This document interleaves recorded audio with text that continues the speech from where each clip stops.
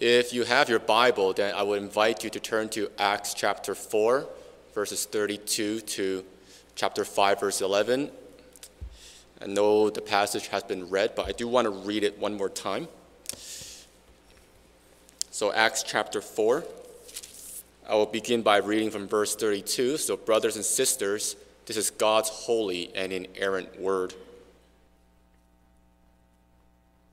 Now the full number of those who believed were of one heart and soul, and no one said that any of the things that belonged to him was his own, but they had everything in common. And with great power the apostles were giving their testimony to the resurrection of the Lord Jesus, and great grace was upon them all. There was not a needy person among them, for as many as were owners of lands or houses sold them and brought the proceeds of what was sold and laid it at the apostles' feet. And it was distributed to each as any had need. Thus Joseph, who was also called by the apostles Barnabas, which means son of encouragement, a Levite, a native of Cyprus, sold a field that belonged to him, and brought the money and laid it at the apostles' feet. But a man named Ananias, with his wife Sapphira, sold a piece of property, and with his wife's knowledge, he kept back for himself some of the proceeds and brought only a part of it and laid it at the apostles' feet. But Peter said, Ananias, why has Satan filled your heart to lie to the Holy Spirit and to keep back for yourself part of the proceeds of the land? While it remained unsold, did it not remain your own? And after it was sold, was it not at your disposal? Why is it that you have contrived this deed in your heart? You have not lied to man, but to God. When Ananias heard these words, he fell down and breathed his last, and great fear came upon all who heard of it. The young men rose and wrapped him up and carried him out and buried him. After an interval of about 3 hours, his wife came in, not knowing what had happened. And Peter said to her, Tell me whether you sold the land for so much. And she said, Yes, for so much. But Peter said to her, How is it that you have agreed together to test the Spirit of the Lord? Behold, the feet of those who have buried your husband are at the door, and they will carry you out. Immediately she fell down at his feet and breathed her last. When the young men came in, they found her dead, and they carried her out and buried her beside her husband. And great fear came upon the whole church and upon all who heard of these things. Thus far, the reading of God's word.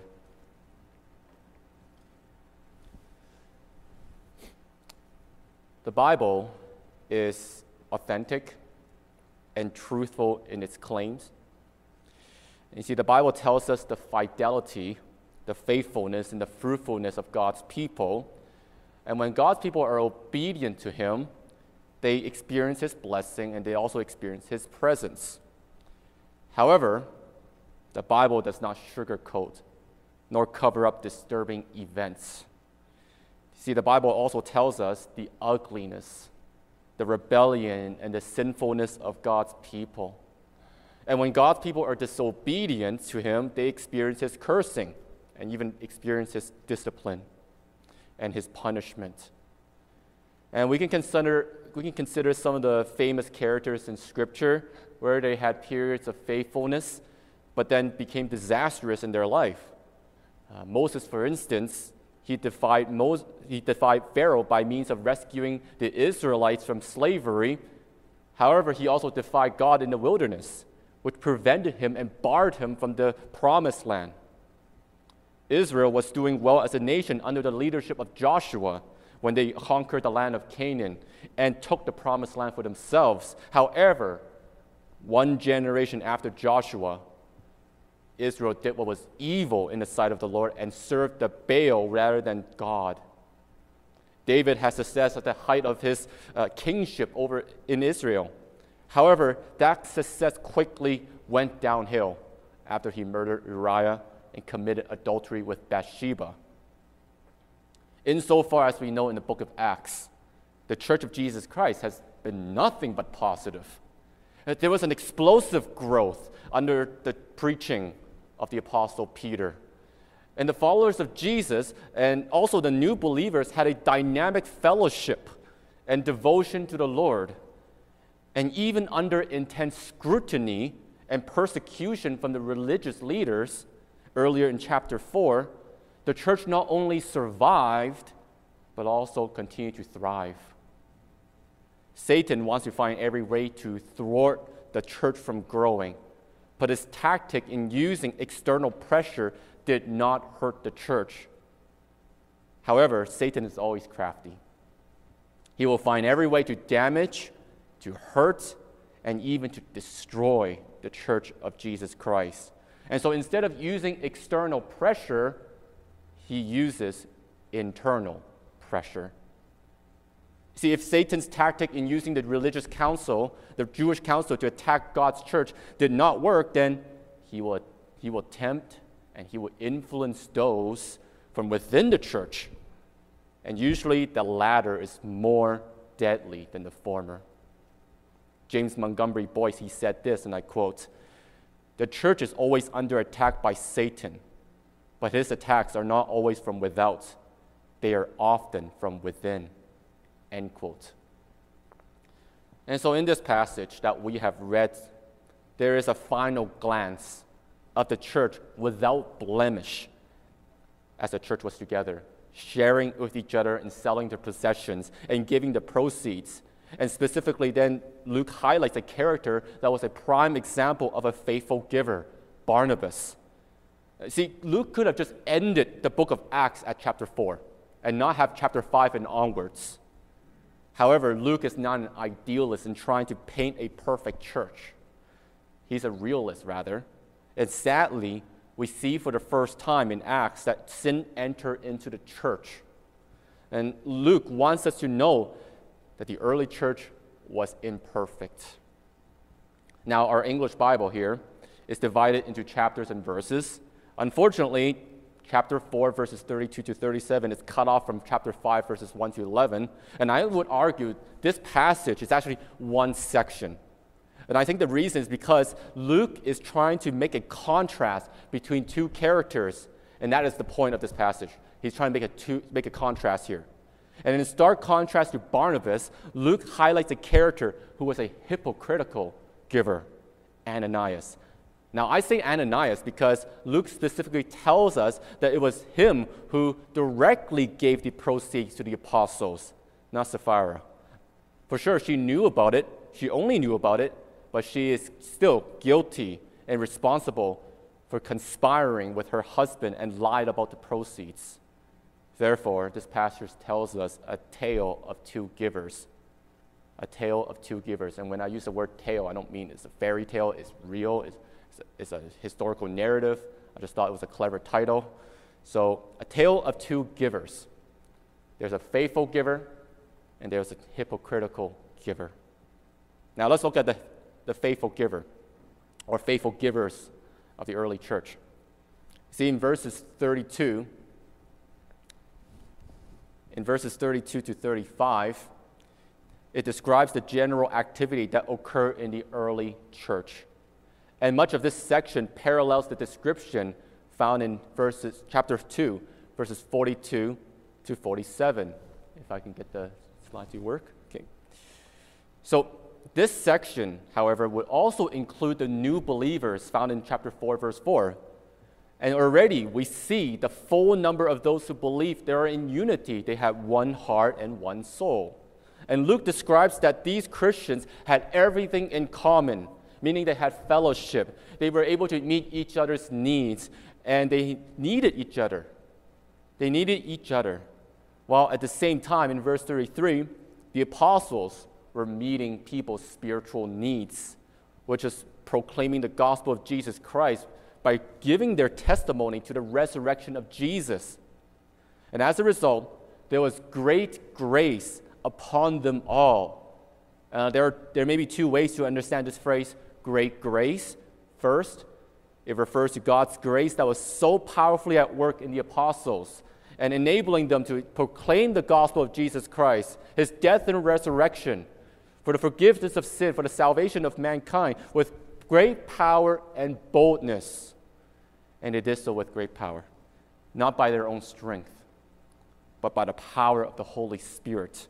Because you must remember, back in verse 31, they were filled with the Holy Spirit and continued to speak the word of God with boldness. And Jesus promised back in chapter 1, verse 8 in Acts, that they will receive power when the Holy Spirit comes upon them. Now, so that could be one of the meanings. But the second is, in the latter part of the text, great grace can also refer to God's grace that was at work in moving the believers who shared their belongings among the community so that there was no needy person as described in the following verses. See, in verses 34 to 35, we are told that the believers who owned properties sold them and laid them at the apostles' feet. And as a result, those funds were then distributed and met the needs of the people among them. Now, you need to be careful of jumping into conclusion that these believers immediately sold everything and gave them all. Now, and maybe some of you hate grammar and technical stuff, but it is important in this instance to have a correct understanding of the original language, because grammatically, what this is all saying is that the word here for sold is actually in the present participle, and the word brought is in the imperfect tense. It could be translated as they were bringing.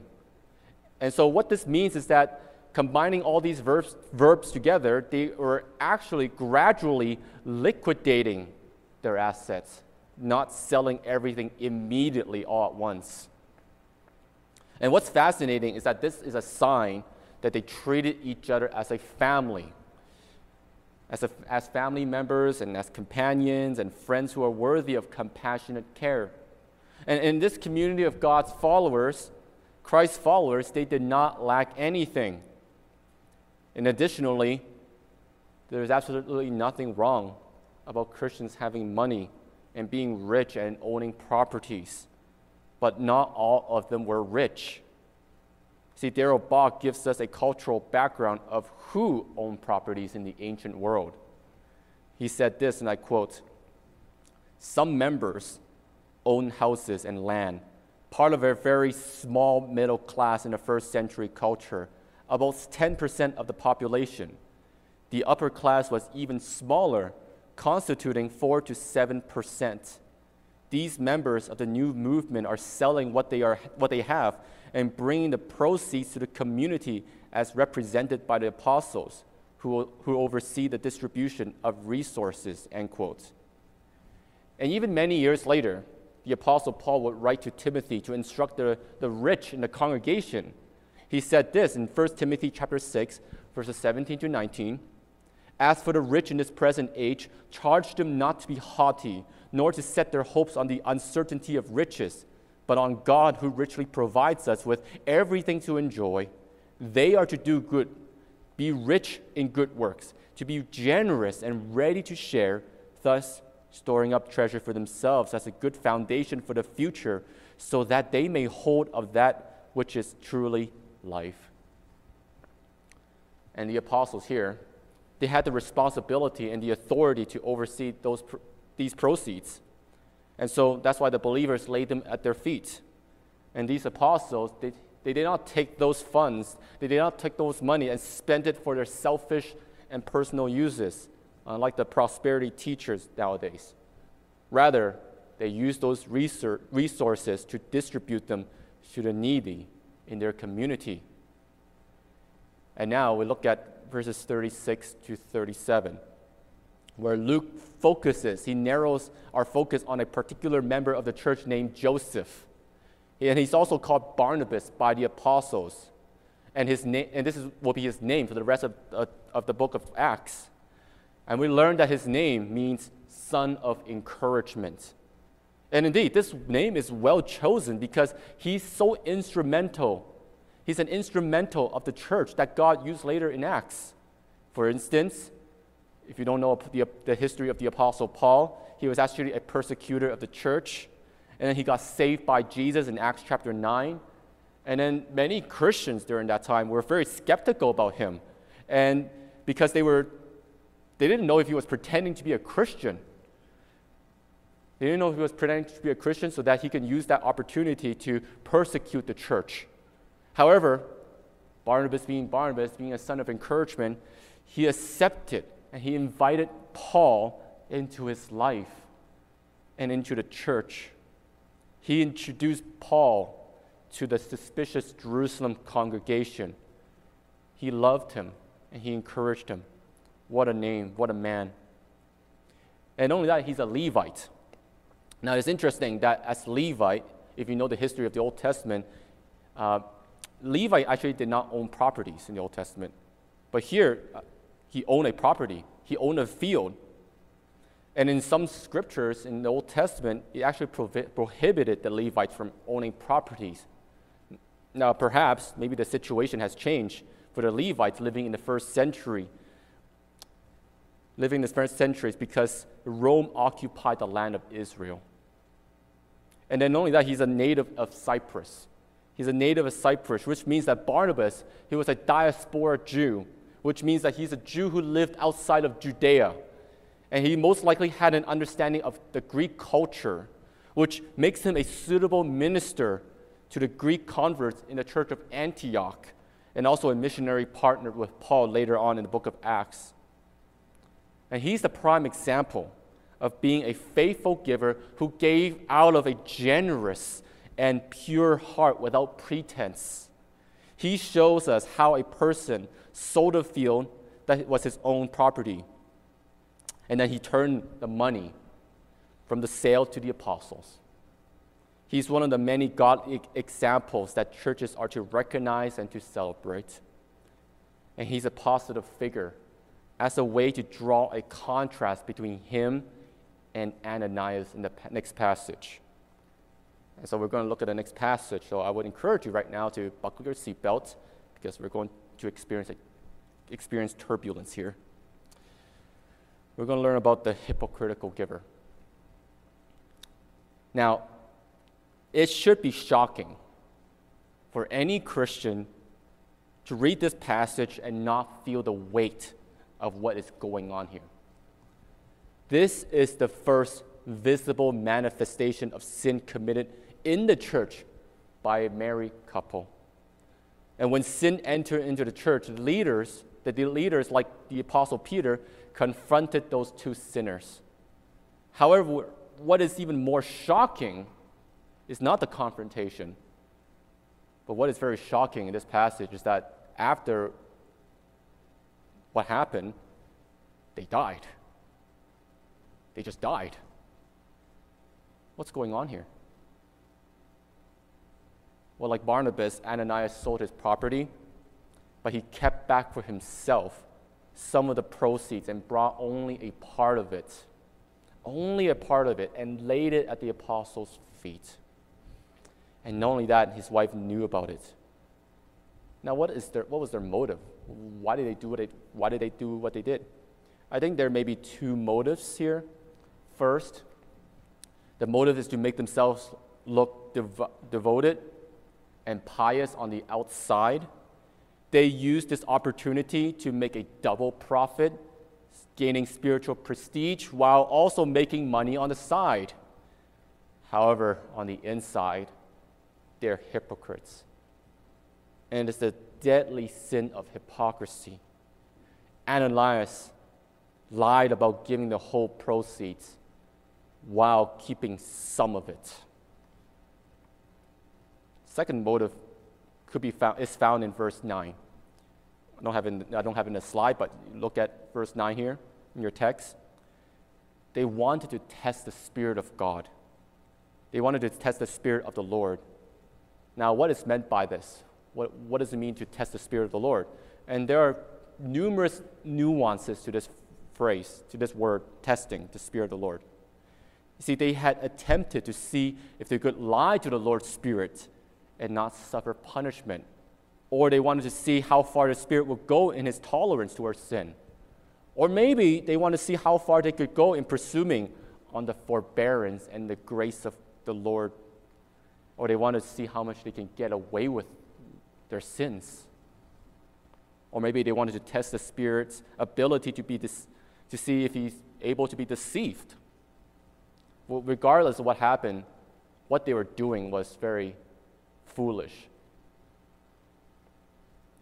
The sin of hypocrisy is actually very deadly. It is an outward pretense masking an inner reality. Scripture condemns hypocrisy, especially in matters of faith. It is when deeds do not match words. It is the tendency to judge others' sinful behaviors while also committing those sinful behaviors. During his earthly ministry, Jesus confronted the hypocrisy of the religious leaders. And Jesus warned his disciples about hypocrisy because it can be expressed with insincere motives. And Jesus makes this point very clear in the context of hypocritical giving. He said this in the Sermon on the Mount, Matthew chapter 6, "Beware of practicing your righteousness before other people in order to be seen by them, for then you will have no reward from your Father who is in heaven. Thus, when you give to the needy, sound no trumpet before you, as the hypocrites do in the synagogues and in the streets, that they may be praised by others. Truly I say to you, they have received their reward. But when you give to the needy, do not let your left hand know what your right hand is doing, so that your giving may be in secret, and your Father who sees in secret will reward you." And so for Ananias and Sapphira, they were misrepresenting their generosity. They were lying about it. This was a financial fraud. But how did this happen? How did this happen? The church was so positive. It was so pure so far. Everything was good, but this happened. How did this slip into the church? How could this happen to the married couple? How could they do such a thing? And I think the answer is found in Peter's confrontation with Ananias in verses 3 to 4. In verses 3 to 4. And as the leader here,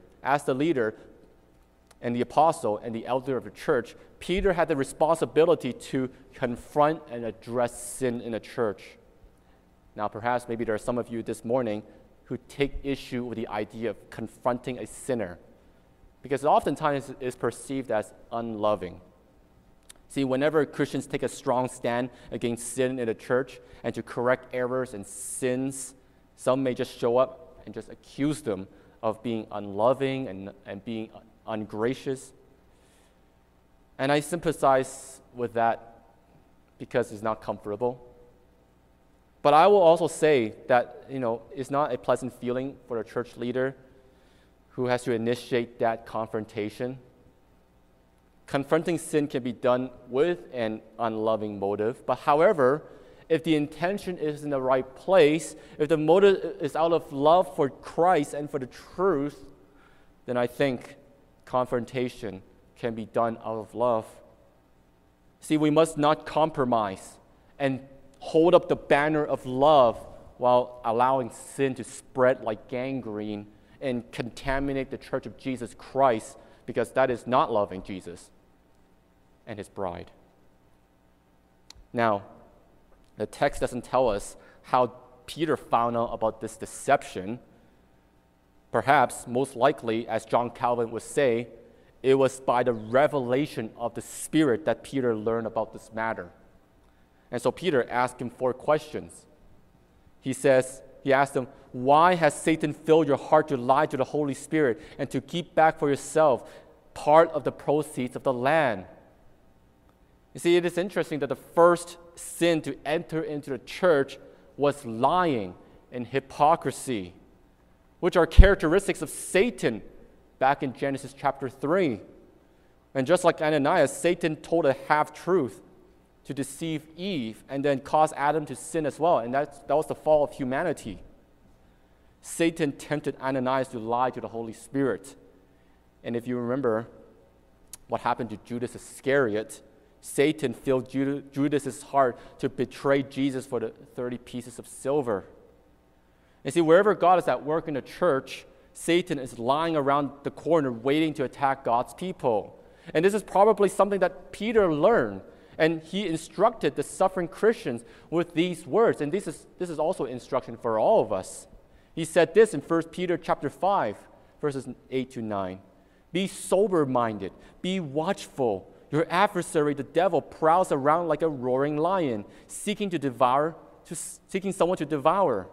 Resist him, firm in your faith, knowing that the same kinds of suffering are being experienced by your brotherhood throughout the world. And then the second and third question he asks, why, while it remained unsold, did it not remain your own? And after it was sold, was it not at your disposal? So in other words, the property still belonged to Ananias and Sapphira before it was sold. They were not obligated to sell their property. It is still their ownership.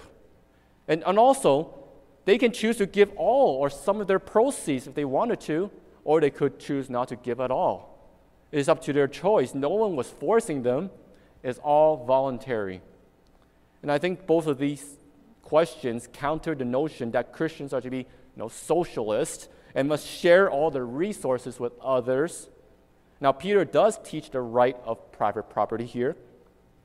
And the right of private property is probably not the most important point in this whole passage, but it does demonstrate and tell us that owning property and possessing property is not the problem. It is lying about selling it and giving it all. Now, there's a final question that Peter confronts him with. He asks, why is it that you have contrived this deed in your heart? See, while it is true that Ananias was tempted by Satan, but ultimately, Peter held him accountable and responsible for putting this evil deed in his heart. You see, this word, contrived, means that he has purposefully done this. He purposefully set himself to accomplish something, and that is to look outstanding before others and to test the Spirit. From time to time, I have known believers, a few believers, who do not truly or fully take responsibility for their sins that ruin their lives and their relationship with other people. Instead, they sometimes, what often happens is human nature. We shift the blame to other people. We're blaming on this person and that person. And then there are some Christians who would blame Satan for everything. They would include Satan as the one to blame for their sins. And they blame it on the devil. And they would say, he made me do this deed. Ananias could have responded to Peter this way, but Peter holds him accountable. Peter holds him accountable and responsible ultimately. Ananias cannot blame. He cannot blame the devil for his sin. It is clear that he chose to be deceitful. And the question that Peter asks is very forceful. And in fact, I think there's an emotional aspect to this question, which could be framed this way. How? Just how could you do this? How could you do this? And just like parents who grieve whenever their children rebel against them, so pastors, elders, and church leaders grieve whenever members of the church commit egregious sins. And then Peter makes this statement, you have not lied to man, but to God. Ultimately, he lied to God. And this actually teaches us about the doctrine of God, the Holy Spirit. Because, connecting back to verse 4, we learned that the Holy Spirit, he's not a force, he's not a thing, he's not an impersonal being, he's not an it. He is God. He is an eternal being. He is a person. He's God the Spirit. He's co-eternal and has co-essence with the Godhead. So ultimately, Ananias lied to God the Spirit, who regenerated him and filled him with power. And after Peter's confrontation, something shocking happens. Ananias dies. And the text says that he fell down and breathed his last. Just, what's going on here? This seems so odd. This seems so out of the ordinary. Why did he die? Was it because he realized after hearing Peter's confrontation that he actually lied to God and not just to Peter? Or was it a medical condition? Some scholars would say it was perhaps a heart attack that was brought on by the terrifying realization of his embarrassing guilt and his shameful exposure. Or was it because of God's judgment? Did God do this? Now, this is merely a speculation, but I think Peter must have been shocked as well. Peter must have been shocked as well. Imagine what happened. This never happened to him in his life.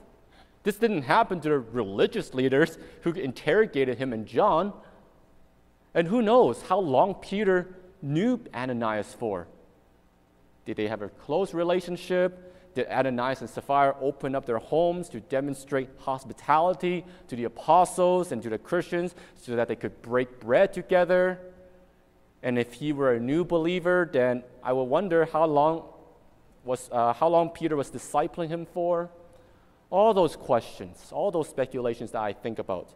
But regardless, we know that Ananias just died right in front of him, and his story is over. That is the end of him. And now we turn to his wife, Sapphira, in verses 7 to 11. And we are told that the married couple weren't together in a previous event. 3 hours after the death of Ananias, she appears. Now, it's actually very interesting when you actually study the text. It's very interesting that nobody spoke to her about it during the 3-hour interval. You see, some critical scholars would challenge this part of the verse as being unreliable or being unrealistic, because when someone dies, the family member should know immediately. However, Luke doesn't supply us all the details for why she made an appearance 3 hours later.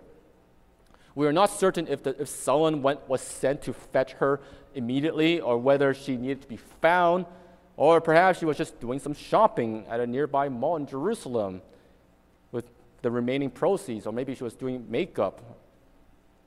But just because she came 3 hours later, doesn't make this event less true and less reliable.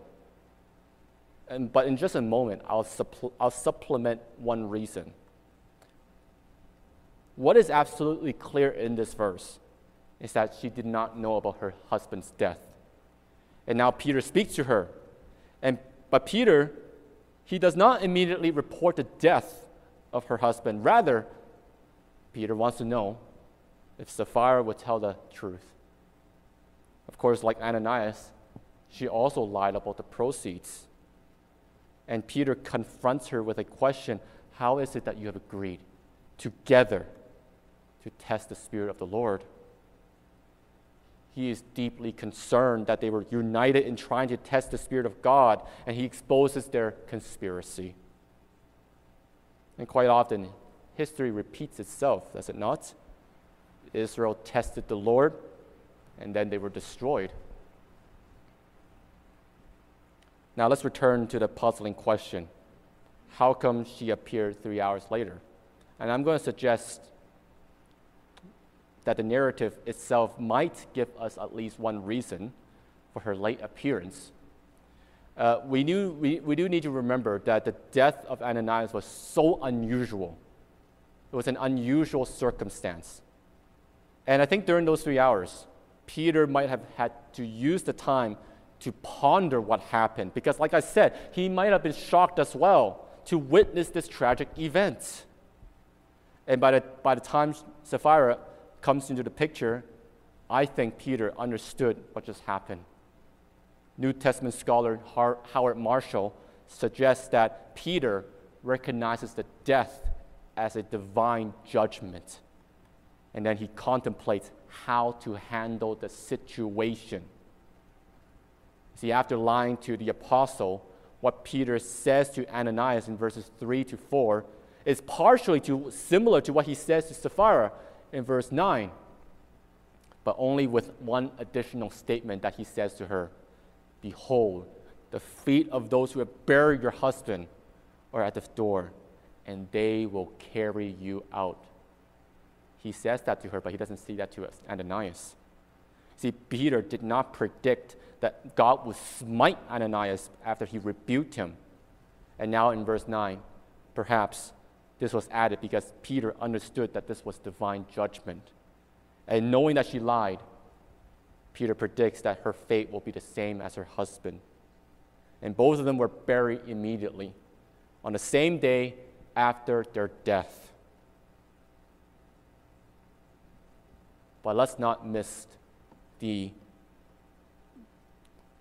what happened after they died because of God's judgment.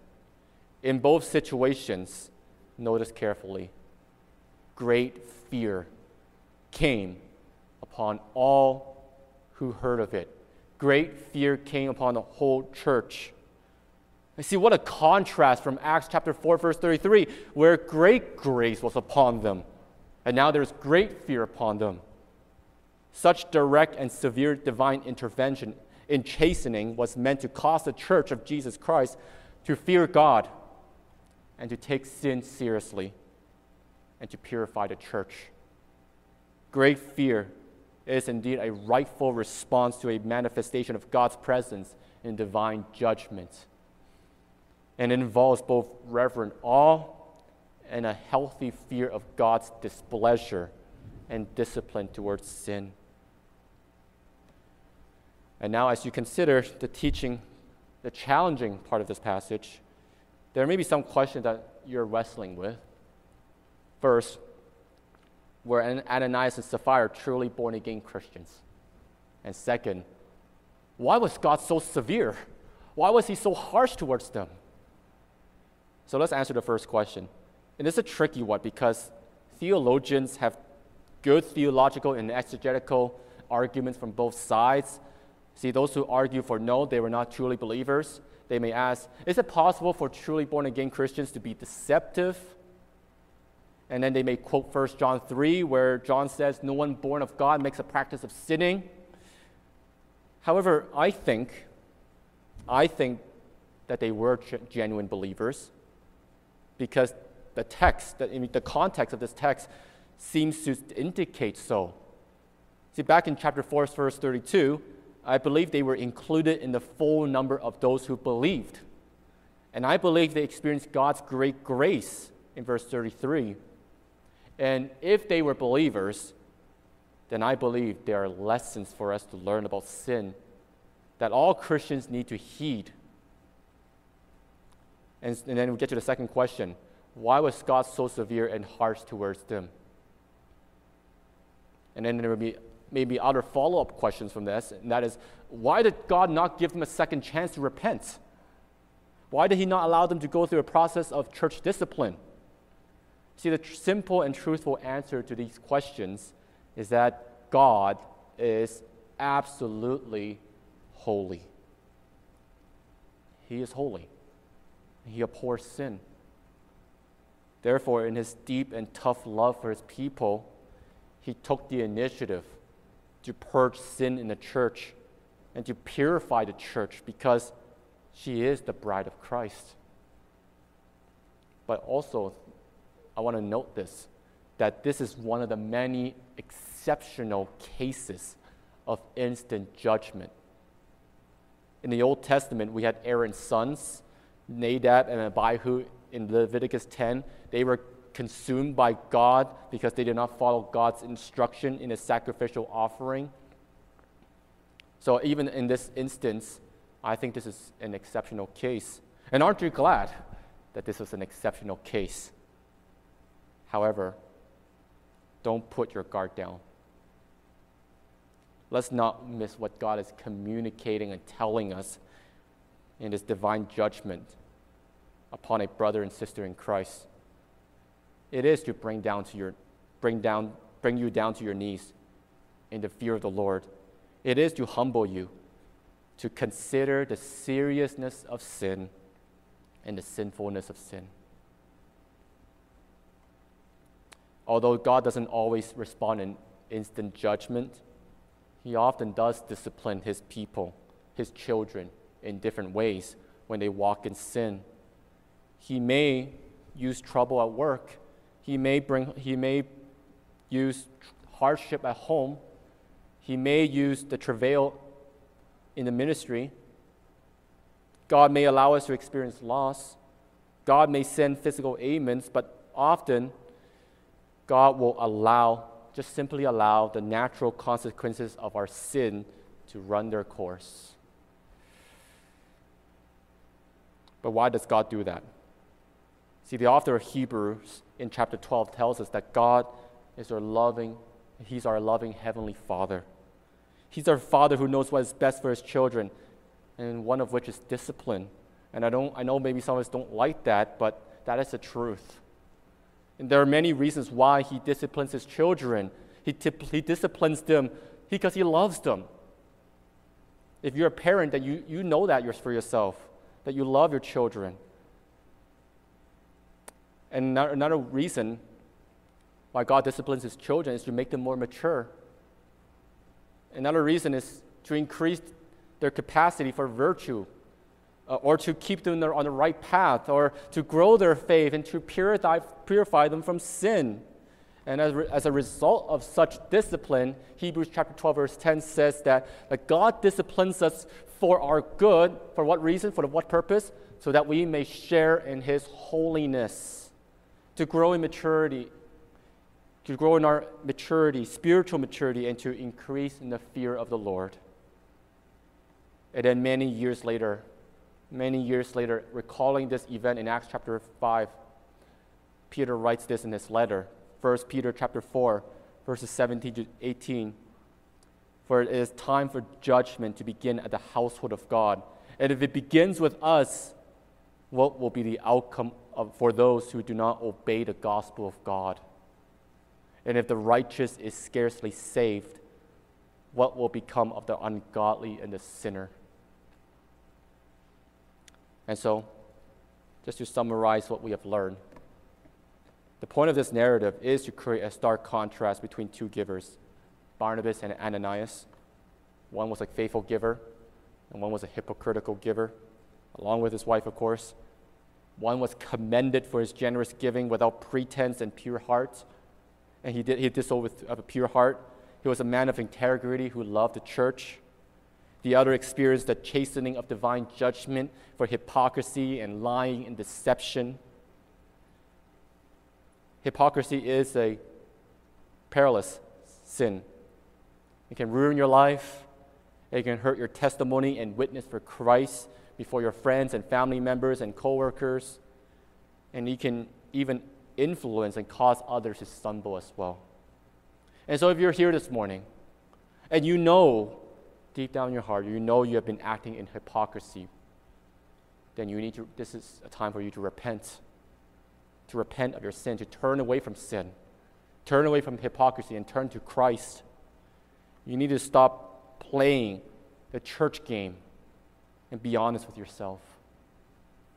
To obey the Lord is better than your religious sacrifices on a Sunday. And also, you need to consider what it means to follow Jesus, because He did not practice hypocrisy at all. There is no deceit found in His mouth. He came to the world full of grace and truth, and yet, all at the same time, He went to the cross, and He suffered, and He died for the unrighteous. He went to the cross and died for the hypocrites and for the sinners, so that those who trust in Him can be justified and be made right with God. During my sermon preparation, I was a bit surprised that I'll be preaching this text on a Sunday where we'll be celebrating the Lord's Supper, celebrating communion. What an interesting providence of God. And I think it is a fitting text because it should force us to examine our own hearts before the Lord, before we take the bread and the cup. And so I'm going to pray, and before I pray, those who are Gary and Brian who are praying aside, you can come up. And so let us pray before we consider the Lord's Supper this morning. Father God, thank you for your word. And sometimes we don't enjoy and like being corrected. Sometimes your word is difficult to swallow. And I pray that we will be honest with ourselves, because it is your word that corrects us. And please help us to receive your instruction. Help us to receive any correction and rebuke that we need in our lives. Lord, please be gracious to us and help us to grow, even from this text, to really be warned and to take sin seriously and not to play with church, but to be real, to be authentic, to be a man and woman of integrity before you. So God, I pray that as we celebrate the Lord's Supper, help us to do so with thankfulness and gratefulness of what the Lord Jesus Christ has done for us on the cross, but also help us to do it with reverence as well. This I pray in the name of Jesus Christ, our Lord and Savior. Amen.